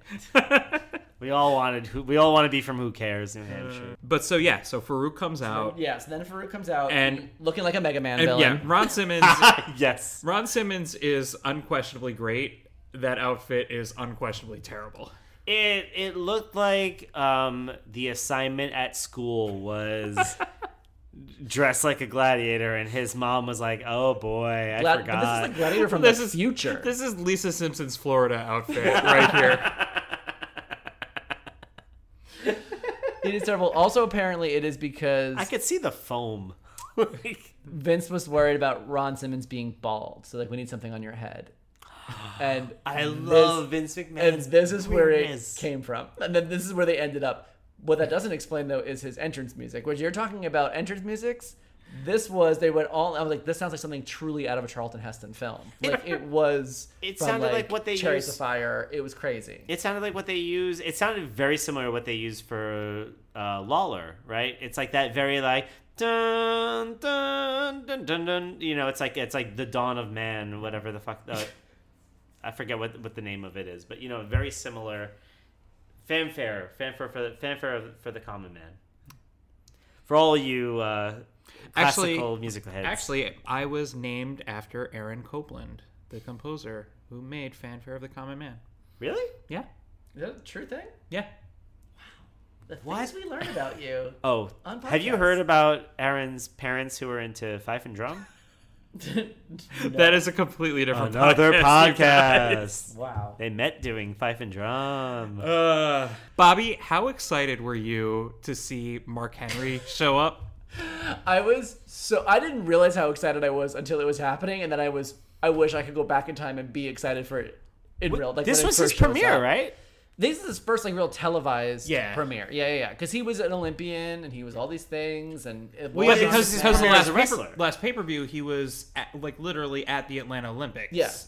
Doing weightlifting. But wait, they said he didn't compete because he was injured? I believe so. I think he competed. I just don't think he medaled. I don't know, according to the announcers, but they also said it was Bill Clinton's birthday that day, and they were wrong, so I don't know. But he has the title of World's Strongest Man not from the Olympics. It was from some other like bodybuilding. Like one of those like thing. ESPN4 World's Strongest Yeah. Man competitions. It was where a not like, from Vince McMahon? No, you're the world's strongest man. I think so. It is a real earned title. But his outfit, when he showed up, just like he looked like he ate all of Boyz II Men, and I was very excited. White denim suit. White denim Amazing. suit. From it was like the Kangol hat. I was like, oh, this is perfect. It was like Samuel L. Jackson ate the blueberry gum from Willy Wonka and the Chocolate Factory. It's always somebody ate somebody. Yes. For sure, because What's nobody important is that big. He was eating something. And he just seemed like so happy to be there. Like had no idea. What a joy. He like it's as if he is not just seeing wrestling for the first time, but seeing everything for the first time. Being like, what is humor? What is sarcasm? What is wrestling? Yo, Like, that's what am I messed doing? up. I'm doing my Mark Henry impression on the mic. Yo, that's messed What's up. he gonna drink? Like very sincere, like no idea. Just like a new, like a fresh faced babe, just like out in like the world. he's iced tea on. Oh, you mean like betting on the ponies, or do you mean like when you? So the match we have here is 41-year-old Jake the Snake Roberts versus 46-year-old Jerry Lawler, who let us all know that when people get drunk, they see snakes. When snakes get drunk, they see Jake Roberts. Nailed it. He nailed it. That's a good observation. It's almost like, why do we drive on parkways and park on driveways? I just need to point out that, again, 41-year-old Jake Roberts, 46-year-old Jerry Lawler, Dwayne "The Rock" Johnson in 2018 is 46 years old and looks impeccable. I mean, Just in case that did not pick up on the mic, Bobby just went, "Oh." he shuddered. This is one of the best looking people to ever exist. I mean, also we know more about nutrition. We know that you shouldn't take steroids. Yeah, we know Jake Roberts was not taking great care of himself. That's truly what underpins this entire segment. 2 bottles of liquor a day does not actually help you live longer. And actually, guys, from a historical perspective, at this point, Jake Roberts was actually off the wagon. Oh. Which No, makes he was this drunk at this time? Horrible. Yeah, it actually makes it worse. Okay, we'll get into that in a second because there's a part where I had a question about it. The Ravens jersey that Jerry Lawler puts on, that's legitimately fucking funny. Yeah. In 1996, the Cleveland Browns just lost their team. They became the that's Was like, that in 1996? That was the first year. Like that, the Ravens were going to have their first season a month from there, and that is legitimately fucking funny. So they were the Cleveland Ravens? No, they were the Cleveland Browns, and then the Browns moved to Baltimore and became the Ravens. But then did Cleveland have the Browns? No, they didn't just have a team. They had no team at this point. When did the Browns start? For a very long time ago. Guys, For the it's first- not a football podcast. When did the Browns start? Like, when the current incarnation of the Browns start? It was a few years after, and they were an expansion team. I had no idea. Yeah. I knew that the Baltimore had the Colts, and the Colts moved to Indianapolis, Yes. and then they didn't have anything. I didn't realize that the Cleveland Browns moved to Baltimore and became the Ravens. Interesting. Yeah, Not and for, it only was for two of us. For one of us, it's not. And it was Art Modell who moved him there. And so when Got it. Jerry Lawler was talking about Art Modell, then it was just expert trolling on his part. And he would be much funnier if he didn't laugh at everything that he said. Yeah, like that. Like a little bit of the weasel laugh. Yeah. like he's a gremlin. Yeah. Yeah. Oh, that's Do great. not, whatever you do not feed Jerry Lawler after midnight. Or get him wet. Don't get Psycho Sid near him. What was going on with the back of Jerry Lawler's hair? It was like a half little mullet? Yeah, there was a little mullet. There was a little Carol Brady flip in the back. That Or like a duck butt. Yeah, He it was- had a bit of a duck butt. I've never been into Jerry Lawler. I don't understand it. I never understood the appeal. I never thought of. The only thing I like about him endearing. is that he collaborated with Andy Kaufman. Yeah, well, that was before. Well, yeah, I can't. Oh, you mean remember. Andy Kaufman wasn't alive in 1996? Because from what I know, he pulled off the greatest prank in the world. I mean, outside of Man on the Moon, I have no idea. It's not the Um, wheelhouse for me. So one thing I like is when Mark Henry comes out and Mr. Perfect, is kind of puffing his chest up. I suddenly realize that Mr. Perfect reminds me of Chest Rockwell from Boogie Nights. He is basically John C. Reilly. What? You're not gonna shake my hand? He's just got that perfect dumbness to him. It's great. Perfect. That Nailed Mr. it. Perfect dumbness. Not much to say about the match because it's a match between two 40-year-olds nowhere near the prime of their careers. Oh no, the match. Well, there's a couple things to say about the match. I think. I mean, the match sucked. I agree. But there were a lot of gimmicks that sat poorly with me or were weird. First of all, we found out that Burger King was an audience joke. Mm-hmm. He calls that out. I did not realize it was canon that Jerry Lawler was afraid of snakes, but apparently that's a thing. Mark Henry too. Yep. Mark Not Henry's a afraid fan. of snakes? Yeah. Yeah, they said that. Oh, he said it? I don't remember. I just remember that was messed up. I also like how he goes, I brought out Jake's tag team partners, Jim Beam, and I don't know, maybe Jack Daniels. Oh no, another Jim Beam. Just get a Jack Daniels bottle. Yeah, it was not that hard. Props department. Land that That joke. Yeah. It was he really, he's he probably went back afterwards, don't worry guys, I covered for you, but it wasn't that good. No. Did you notice that his snake is named Revelations? Oh, was that what I heard Revelations. I didn't know that was the name of the snake. Yeah, the old snake, the old python was named Damien, but now that he's a Christian, Sure. yeah, the albino python, Revelations. He didn't have a snake called Absolute. Or Jim. Okay, King. Now laugh at what you just said. Wait, I had a couple other things. Oh, I put down that Lawler's put downs. They sound like they're from one of those joke books you get when you're a kid, like Totally Tasteless Jokes or all that stuff. They're what he said that Jake the Snake had barthritis.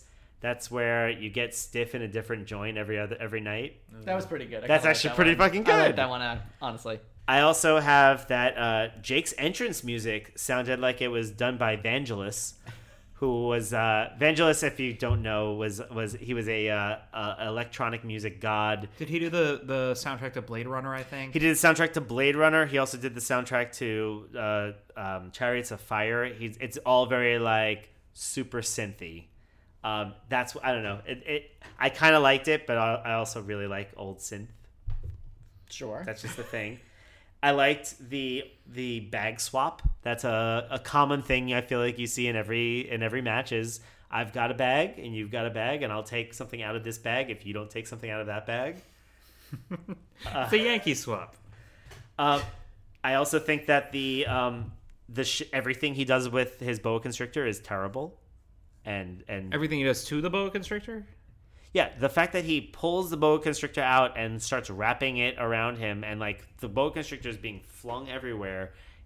Unless that's a mechanized snake. That was not No. for sure. That's a fucked up thing to do to a snake. And yet I feel like that snake was still treated better than Sunny.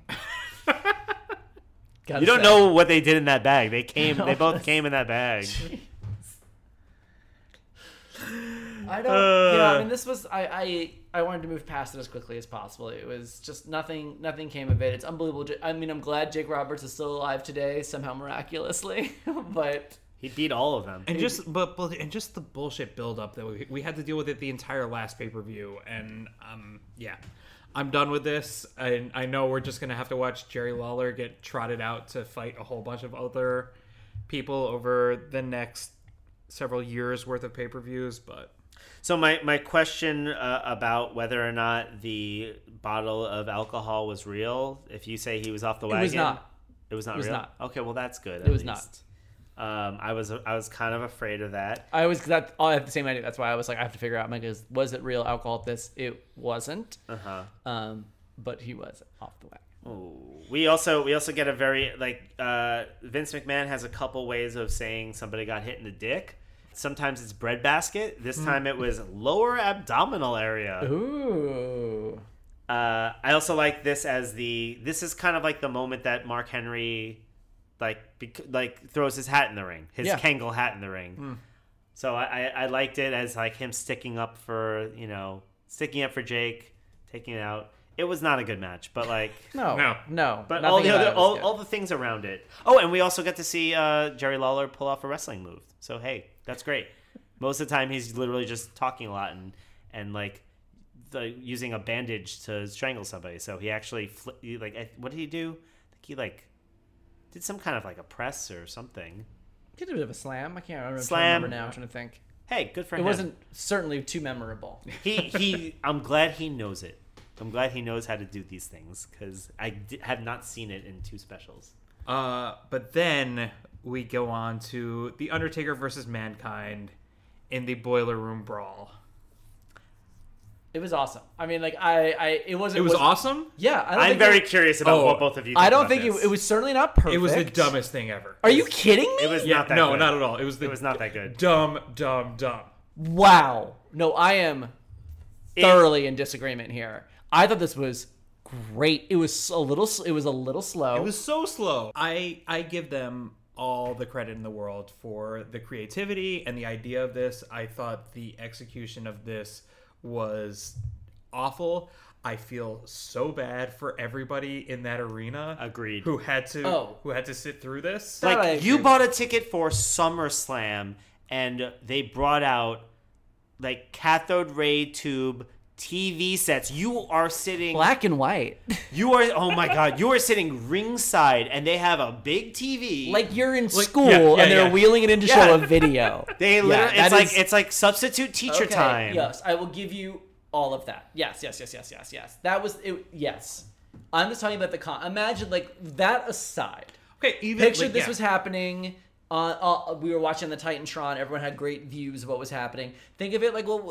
They were broadcasting the same way they broadcast the deletion, the final deletion. No. Like that. And all I'm everything else that's even remote. thinking about sitting at home. I think that the pace was really slow. Yes. There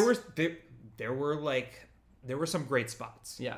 Mankind on the top of that ladder was really dope. He hurt himself so badly in that spot. When he's at the top of the ladder and he jumps and misses and he lands half on some boxes. There's no crash pad. There's nothing there. He truly landed, and he didn't even hit it completely. His entire bottom half hit just concrete. And I was wondering about that. I mean, it looked. That part looked bad. He did permanent damage to himself in that. It was crazy. I also appreciate the attention to detail when they're in the hallway and he throws the hot coffee and there's It's obviously not hot coffee. Yes. But there's steam. I was like, that was Wait, good was there thinking. steam? I was looking for it. I couldn't It was see steam. it. Okay. And it was like this is really good. Like I appreciated that detail. I appreciate how they went from the boiler room to the backstage area, and there was other wrestlers who had wrestled that evening. So they it were was like watching. Mark Henry was there. So it looks live. I mean, like considering this is one of the earliest like hardcore matches kind of thing, and like remote kind of thing, I thought it was really good.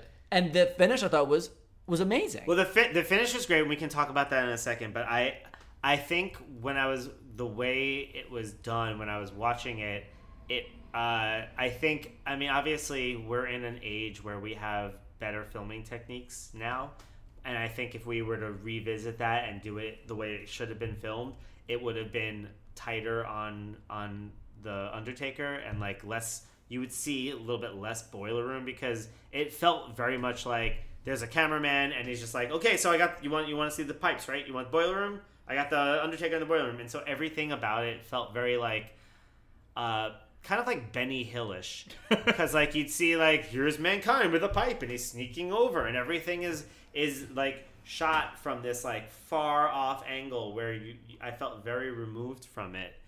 And you know what? I want to back up a little bit. So like at the very start right there, seeing the Undertaker go in there and being cautious. Yes. Where I don't think with that character, he was always in control of every situation. And so seeing him like uncertain of his surroundings, not knowing, like that was very cool to see. Just once the action started, I think I was in it for about 3 minutes. And the rest of the time, I was like, okay, let's get out of this boiler room and let's get on I to don't what. know. Maybe this is a symptom of me having seen it like live, and now we're so spoiled by like the hardcore matches and the Hells in the Cells and the lunatic fringe cell and like all kinds of like the Ambrose Asylum matches and like the Punjab prisons. I mean, like you name it. Like we've seen it all and done it all. But at this point, this was so crazy. Well, you were time traveling a little bit. You were remembering what like 11-year-old Bobby losing his shit. It was scary. It was truly menacing and scary and unpredictable in a way that you were like, "What am I watching?" Well, it's also like how when I watch like Neverending Story, I think it's the most fantastical journey, but you don't realize that like the Luck Dragon is just like a fucking giant dog puppet. You know, like some of this stuff. No. Wait. I don't They did not film an actual Luck Dragon. They found a dragon. He wasn't lucky. He was down on his luck. So they killed it. Yeah. They stuffed it.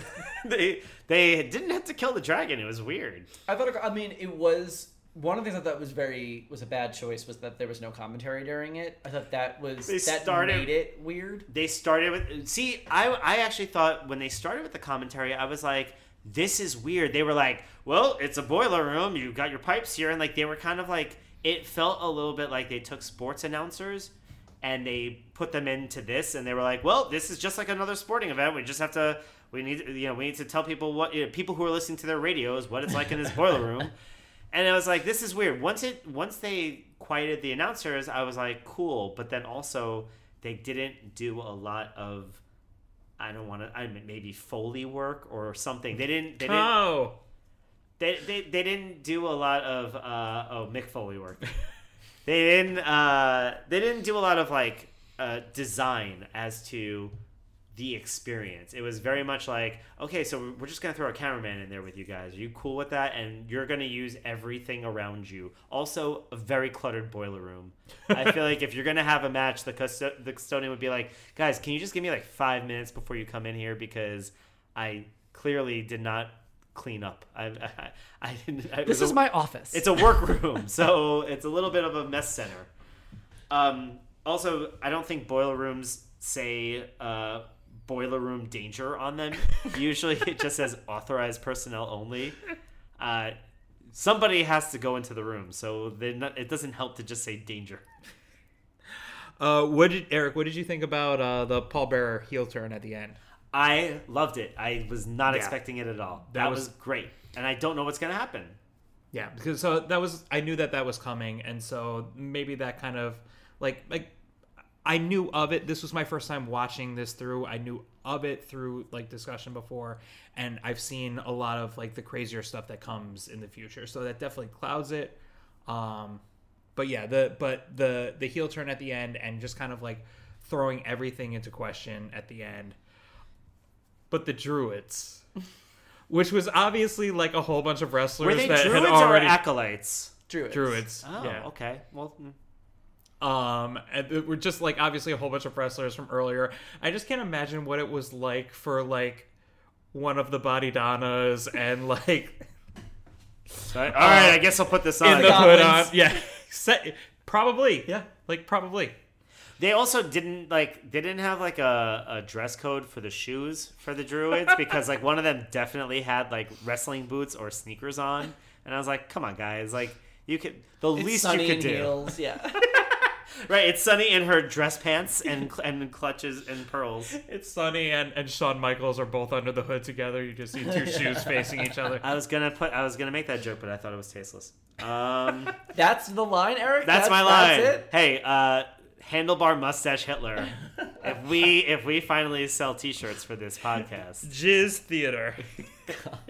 I also like that Mankind calls Undertaker Take. Yeah. Hey, take. I was like, okay, I guess that's a thing. It was like a weird.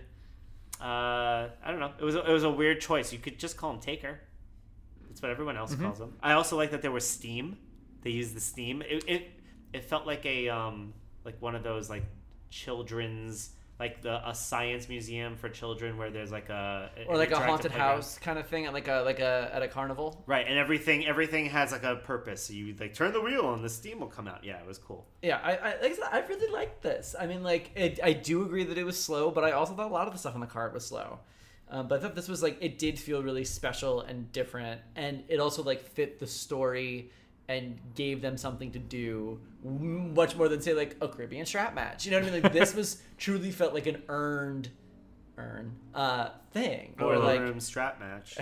After all that happened with coming to the ring and and it showing up in the casket and all the stuff that's happened in previous pay-per-views, this felt like a really necessary step in the feud. I really liked it. You don't very often see the Undertaker from these angles. And what I noticed that when the Undertaker is laying down and you see underneath his chin, it looks like his neck has bangs. It's a very, very weird haircut for his neck when you look at the way his goatee is kind of shaved. I also hated the way that when the Undertaker was up against that gate, the gate that was down, and every time Mankind hit him, he really flopped that arm against the gate. It was a bad sell, I thought. It was kind of okay, he's hitting me, but I need to make the sound against the gate. It felt a little too, I don't know. It didn't feel like it met the standards of the Boiler Room match. Everything else was Boiler Room match standards and practices. I think these two have magic chemistry between them in a legendary sense. And I found this, I was thrilled. I was captivated and I was thrilled. There were literally no stakes either. And there was as they pointed out, they're this goes beyond belts. Yeah. But I believed it. But I bought it as opposed to some other things. I didn't feel that with Savio Vega and Owen Hart. You know what I mean? This, we said in British Bulldog. It also raises the question, what are the stakes in the World Wrestling Federation when, what happens if Mankind, wins a match against The Undertaker? Does chaos reign over good? Yeah, it's weird because The Undertaker and Mankind and these guys, they kind of break the meta story of it, where it's these guys are prize fighters. Yeah. I win the match, I get the winner's purse. Yes. Which is hovering over everything. But Mankind, what is he gonna get the purse and spend it all on buttons or something? Some men just want to watch the world burn. Yeah, he's a crazy person. Mm-hmm. But he's a lunatic. This, I don't know, was this the first time that they portrayed Undertaker as this force of good to regulate the darkness in the world? I mean, maybe you should put it that way in that framing. It's not the first time as a face. It's not the first time he's been acknowledged as a supernatural entity. But I don't know necessarily about his position in terms of like the keeper of the balance of the light and dark, if that's been really sold that way. Yeah, because like this felt like he was like he's the man who claims like who brings back the damned souls. Like he's the Reaper in the good way, not like the way you are. Right. Well, Cassandra saw the future and knew that Undertaker had to lose in this fashion in order to become the arbiter of... Do not bring up myths that you do not know. Oh, I was going to say, it turns out it really is a road trip. They did really see where it goes. It like, when last episode we were talking about, like, they're like, it's going to start in the boiler room, we'll see where it goes. And it really did take us on a journey. Yeah. I was happy about that. I felt like we all grew. I thought that was like a really good. I like the stipulation, like how they played it out, like get to the ring, get the urn. Like, it was all like all the pieces fit well, and I think that was such a shocking turn when no one was reading, Bleacher Report and getting like rumors like it's gonna be a heel turn. Mm-hmm. Like it was shocking, and I was still shocked watching it, even though no, it was gonna happen. It was still. Did Paul Bearer always have the phrase "I'm Paul Bearer and you're not"? I don't think so. That stood out to me that when I heard that, I was like, boop. That sounds that was a Chevy Chase. Yeah. Yeah. What a weird thing for him to say. Also, was this around the time that Gregorian chant was like a very popular CD?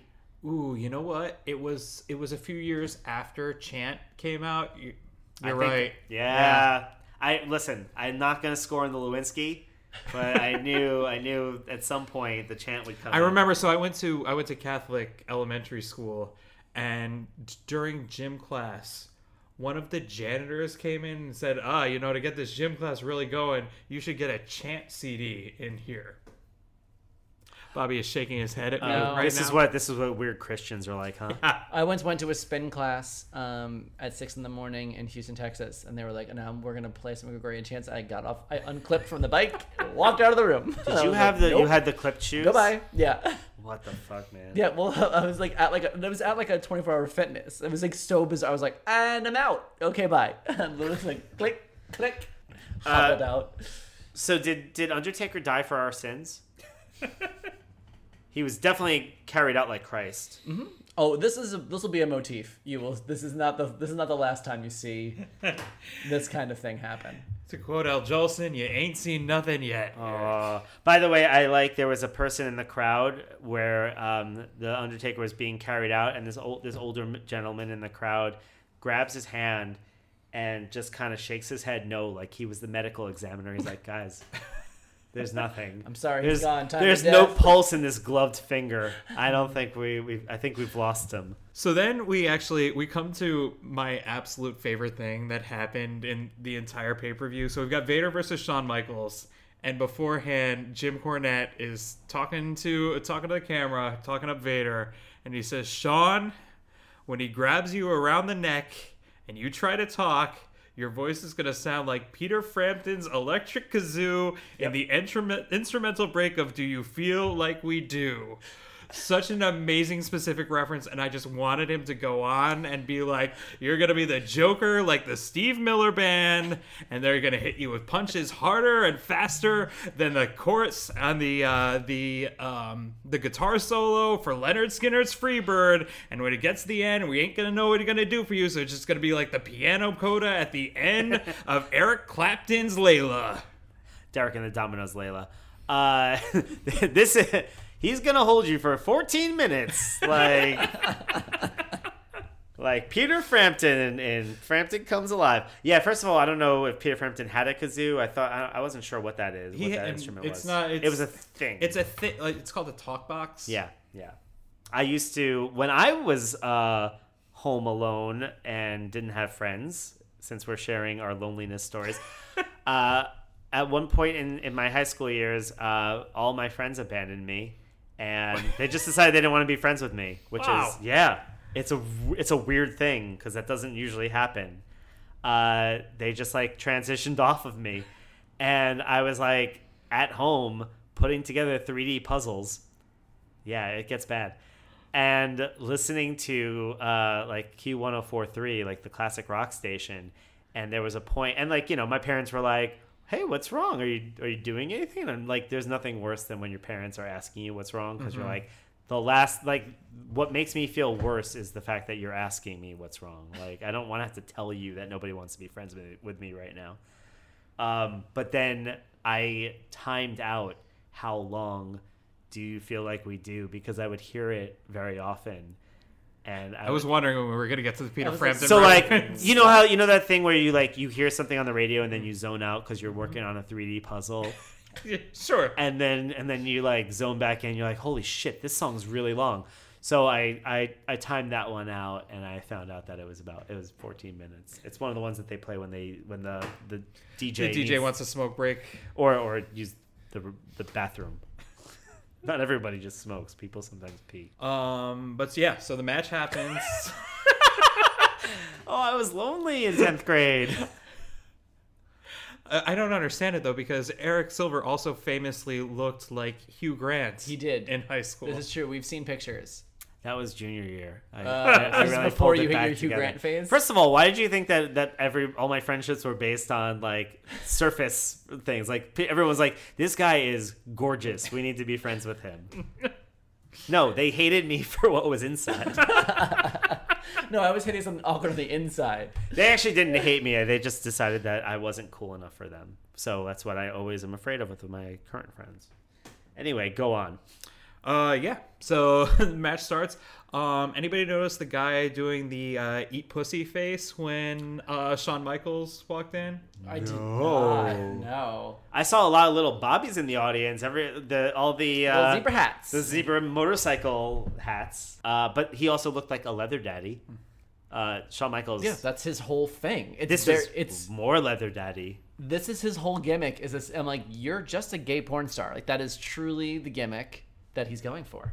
I was trying to figure out what he looked like, and the best I could come up with was somebody took off all of the engraved plaques on all of the trophies in their high school case and just like knitted them together to make like a Venetian blind vest.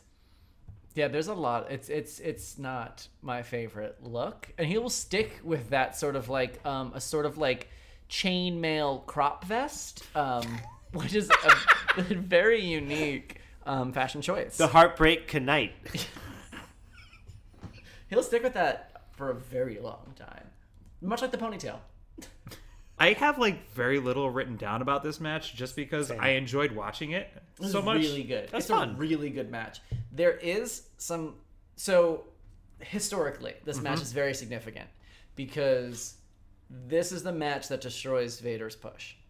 So Vader was in line for a big push at this point. Vader's in line supposedly to be feuding with Shawn Michaels through Survivor Series and to win the belt of Survivor Series. Now in this match, I don't know if you've noticed, there's a part where Shawn Michaels leaps off the top rope, lands at his feet, yells at Vader, and kicks him in the head. Yeah. Really kicks him in the head. So Vader was supposed to move out of the way of that elbow drop. He was supposed to roll. Shawn Michaels was supposed to land and then hit a standing elbow drop. And Vader forgot to move or didn't hear him, or it was like a miscommunication. And Shawn Michaels, being a fucking piece of shit, berates him, yells at him, and kicks him for real in the head multiple times. So I was like, I saw that there was a missed spot. That was the big one. That was it. I think there's another one in here too, but there's also when they roll out to the floor, Shawn Michaels is pissed. That happens like right after that, and you see him shove this camera guy. Like camera guy gets it. Yeah, because he's mad because Shawn Michaels is a piece of shit, and so Shawn Michaels. Half the people don't think that. The other half do think that. Shawn Michaels is a piece of shit. Whether or not half the people agree, it's fact. And so he, after this, did not want to work with Vader anymore, and that was part of the reason. Also, Vader is notoriously a stiff worker. But Shawn Michaels was like, I don't work with him anymore. And that's what does it what mean derailed. to be a stiff worker? He doesn't pull his punches or doesn't pull them as much, so he actually will hit you a lot. Like so he's a stiff worker after working with Shawn Michaels? No, he's just notoriously through his general. career because it makes it look better. So like it's just there's a Ric Flair's a stiff worker. Samoa Joe. Samoa Joe's a stiff worker. Bob Holly, Hardcore Holly was a stiff worker. Ric Flair. You said Ric Flair? Yeah. People who are like make it harder to sell. They do it not necessarily to be sometimes to be an asshole, but also because it looks better. It's just their style. So Vader is also known to be a stiff worker. I was like, I don't work with them anymore. And that's sort of what derailed Vader's push and ruined the rest of his career. And Shawn Michaels is able to do this because he is the most popular Beloved. person. And Vince McMahon will do anything he says. Shawn Michaels is running the show behind the scenes. I mean, the pops that Shawn Michaels gets in this match, there is nobody in the WWE today, or even, I don't know, even like Stone Cold Steve Austin and The Rock at their height, I don't know if they get pops at the level that Shawn... I think they do. I think but at this point in time, this is like Hulk Hogan level shit. Like he is everything. He's excellent in the ring. He's a great performer. Yeah, he's really good. He's good looking in like a 90s way. Like you saw like people, like the women freaking out and screaming when he comes out. Like some he's woman a rock like star. ran up and kissed him. Yep, like he's like a rock star. Yeah. People's cameras are out. People go nuts when he comes out. Like so they give him everything. Imagine all those pictures like now where they're like, hey, yeah, this is that old film picture of me with. I got it. That I got of this fucking old wrestler dude. But he can call the shots, and he had the ability to do that, and he ruined Vader's push. And basically, and it's sad. There was also like, because Vader is like also known to be like the sweetest, nicest guy like behind the scenes. Yeah. And this totally like ruined his career. What was this match we watched happen? Shawn Michaels is a piece of shit. There was a cross body over the top rope. I really liked that. That was great, and See? he did a Look great at me. tope. He does a great like leap over the top rope. There's some great hurricanranas. Yep. The hurricanranas, and then a hurricanrana that became a Frankensteiner, which I liked. They called it a Frankensteiner. I think a hurricanrana and a Frankensteiner are the same thing. It was basically, yeah. It was like he got him over. He hurricaned him over the top ropes. I believe so. There's a thing. The reason why like Wild Thing shooting star press, whatever. Again, there's a lots of like Vince McMahon isms, and a lot of it is Vince McMahon wanting to brand everything himself. Yeah. So I feel like this might be one of those things where they're technically the same thing, but Vince McMahon wanted to call it The Frankensteiner. Frankensteiner, does that have anything to do with the Steiner brothers? I think it did. It was their finishing move. Oh, I was like, that just sounds stupid. There was a back body drop by Vader that I liked. Vader going for that moonsault. I mean, like, truly a thing that you would never believe you with your own eyes. Like, because like a cruiserweight doing a moonsault is impressive. Kevin Owens doing a moonsault is incredibly impressive. Vader doing a moonsault is unbelievable. Yeah. I mean, watch a moonsault done well is a beautiful thing. Charlotte, I think right now Charlotte has a beautiful moonsault. Probably the best one right now. Have you seen, I mean, Candice LeRae doing a springboard moonsault off the ropes? She did it on NXT a few weeks ago, I think versus Lacey Evans. And it was one of the most gorgeous things I've ever seen. It was one of the most gorgeous moonsaults I've ever seen. It was perfect. They're just gorgeous works of art. They look right. beautiful. They just look so elegant. Like there's this thing about the pacing and the speed of them. So to see Vader, the man his size, to it was mind-boggling. I also noted that there's a point where Vader's face is in Shawn Michaels' crotch, like just fully in there. Yeah. There was a nut punch. I just wrote nut punch. Oh, there was a part. Oh, Vader dropped him onto the gate. Onto the guardrails? Yeah. But now, we're used to the guardrails now being like These padded, solid not things. padded. No, this was just a metal grate. Yeah. This was set up for the thing set up for a parade. I mean, obviously he catches himself. There's still tricks of the trade, but there's only so much you can do, man. I also like that JR tried to coin the term manster. I liked manster, half man, half monster. I'm into that. I would argue that if you are half man, half monster, you are a monster. It's kind of like you can't be like pregnant, which I'm now coining pregnant. There was a 1950s horror movie called The Manster. Oh, was there? Yeah. A guy had a second head growing out of his shoulder. I would just call that headster. Well, you get your job of naming things, Eric. Oh, me and Adam. Adam is mythologically speaking the first person who named people. Just so you know. Yeah, but it was good. I thought the match was solid. I liked the false finishes. The two DQs. I thought that was that was good booking, and something that that made it feel special and different, and not something you're used to seeing all the time. And made Michaels seem that much more heroic for no, I'm not going to let it end like that. Plus the moonsault to pin, very cool. Mm-hmm. What is the click? So, KLIQ. Yep. They were saying, and I was like, I didn't understand what was going on. And then I saw signs for the click, and I was like, oh, this is a thing. So famously, this is before this, there was Diesel, Kevin Nash, Scott Hall, Razor Ramon, Triple H, Shawn Michaels, and X-Pac, 1, 2, 3 Kid, 6, whatever you want to, Sean Waltman. So the 5 of them were like best buds. We talked about this a little bit in the first episode when we were talking about why Triple H was originally supposed... Hunter Hearst Helmsley. Yeah, he was originally... Foppish. Yeah. He was originally supposed to win the King of the Ring tournament, but after the curtain call incident, which was where they famously broke kayfabe... You never actually talked about it. You said we would get into it, and I don't know what happened. Here it is. So basically, they were they were best friends, traveled together. They were also huge drug addicts, having sex with Sonny. Like this is Triple H. This is all 5 of the clique. Yes, this is like all of them. They were sort of like a gang. They were like, but this wasn't even on camera. Like not even storyline. They weren't like all friends. This was all behind the scenes. So what happened was Scott Hall and Kevin Nash, Razor Ramon, and Diesel were leaving for WCW. It was like a known thing. They were leaving. They were having their last match at Madison Square Garden. So a curtain call. So they were leaving. Out comes Shawn Michaels. Out comes Triple H. Out comes X-Pac 6, 1, 2, 3 Kid at the time. And they all kind of like hug and raise hands, but breaking character. It'd be like right now if Samoa Joe came out to like hug AJ Styles after his last match before leaving. And you're like... Or like when Saturday Night Live did, like they started playing that song, like She's a Rainbow, for when Kristen Wiig left. Yeah, except everyone's dancing with her. But imagine it was someone who's was supposed to hate Kristen Wiig, and their job was to want to kill them. Like that's Pete Davidson. Yeah. That's why it was like so. It totally broke kayfabe and broke all this stuff, and it was not. So and everyone was in a lot of trouble. And basically, Shawn Michaels couldn't be in trouble because he was the golden boy. And so what happened was they left. And Triple H got all the punishment. Man. Because Vince McMahon is also like a sociopath and someone had to suffer. And so he made Triple H suffer. But part of the reason why Triple H then got so over was because he took his punishment so well and didn't complain about it or anything like that. And that's where we are. So I guess at some point I'll see him, but we don't know yet. Triple H? Yeah. Oh, yeah. Yeah. He's come back. Okay. I mean, I know. I know he wrestles. He's just wallowing in the undercard is really what's happening. Doing house shows and things like that. Yeah. Got it. Not being taken very seriously. But I mean, that's where we leave off now.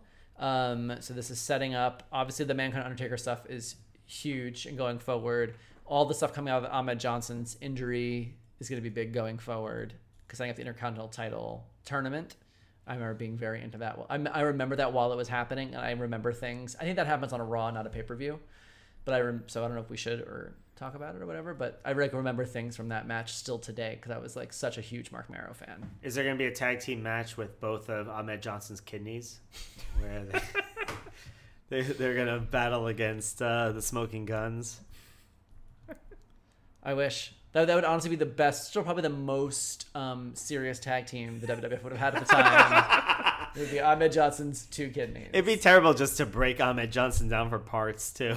Just, okay, we've got his liver's going on a title run.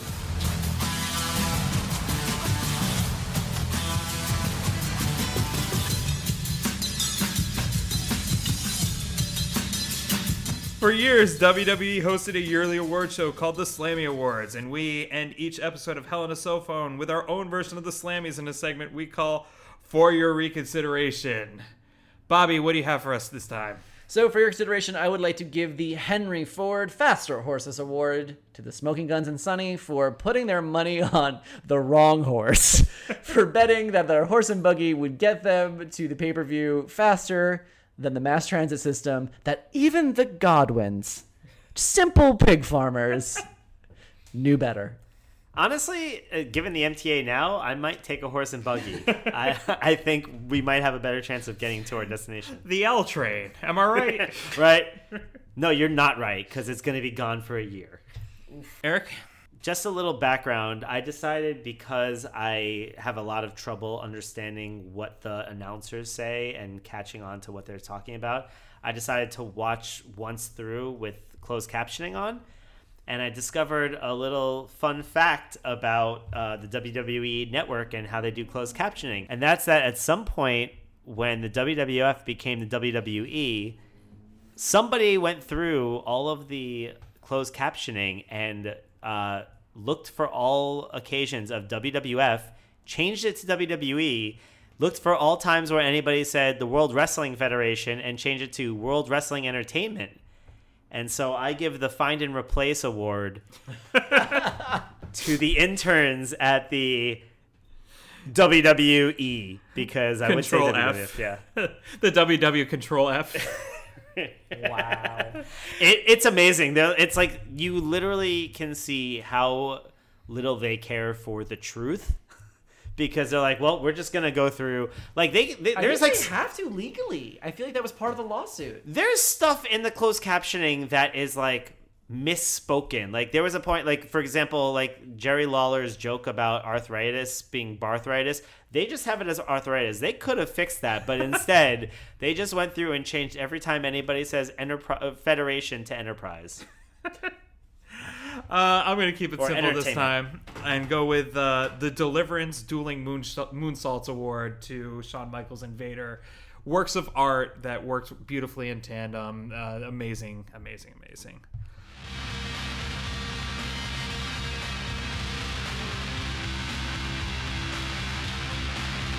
Love us? Disagree?